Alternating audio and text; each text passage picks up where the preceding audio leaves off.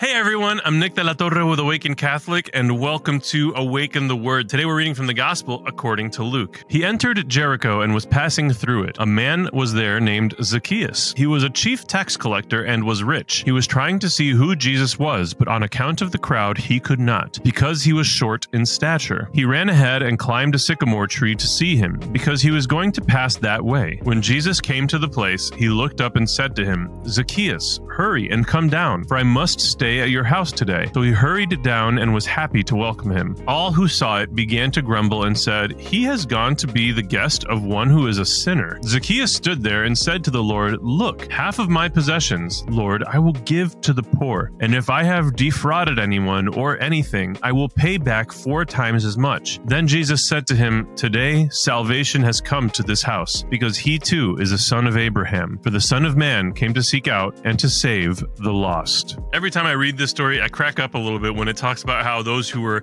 watching this transpire, they were like grumbling to themselves, wait a second, he's going to be the guest of this person who is a sinner? It's kind of hilarious to consider that anyone thinks that they are not a sinner. Who do these people think that they are? But at the same time, we kind of do this, don't we? When we see someone else committing sins or living in a way that is not ideal, not really the way that they should be living, we kind of are quick to judge them as though we don't do the same thing in our own way. There's this guy called Jordan Peterson, and he's kind of the cat's meow amongst those who like to, think deeply about things. And I love how Jordan Peterson challenges us when we look back on something like the Holocaust in Nazi Germany, and when we look back at the soldiers at the time, the Nazi soldiers, and we think to ourselves, that could never be me. I would never do something like that. I would obviously rebel. I would obviously not follow orders. If my superiors were telling me to do some terrible things, I would obviously say, no, I'm not going to do those terrible things. But Jordan Peterson challenges us to really look at that situation, put ourselves into the shoes of one of those Nazi soldiers, and wonder, really, would I be better than them? Would I not be capable of some terrible evil? Because all of us are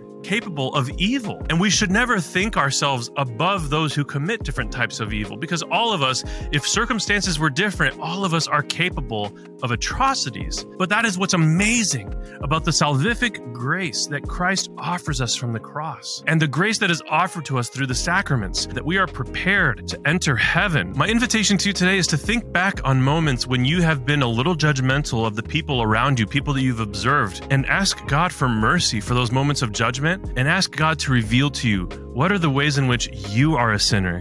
What are the ways in which I'm a sinner that I'm not even aware of, that you're not even aware of? I have been Nick. This has been Awaken the Word. And before you go, I just need you to know that Jesus loves you. Peace.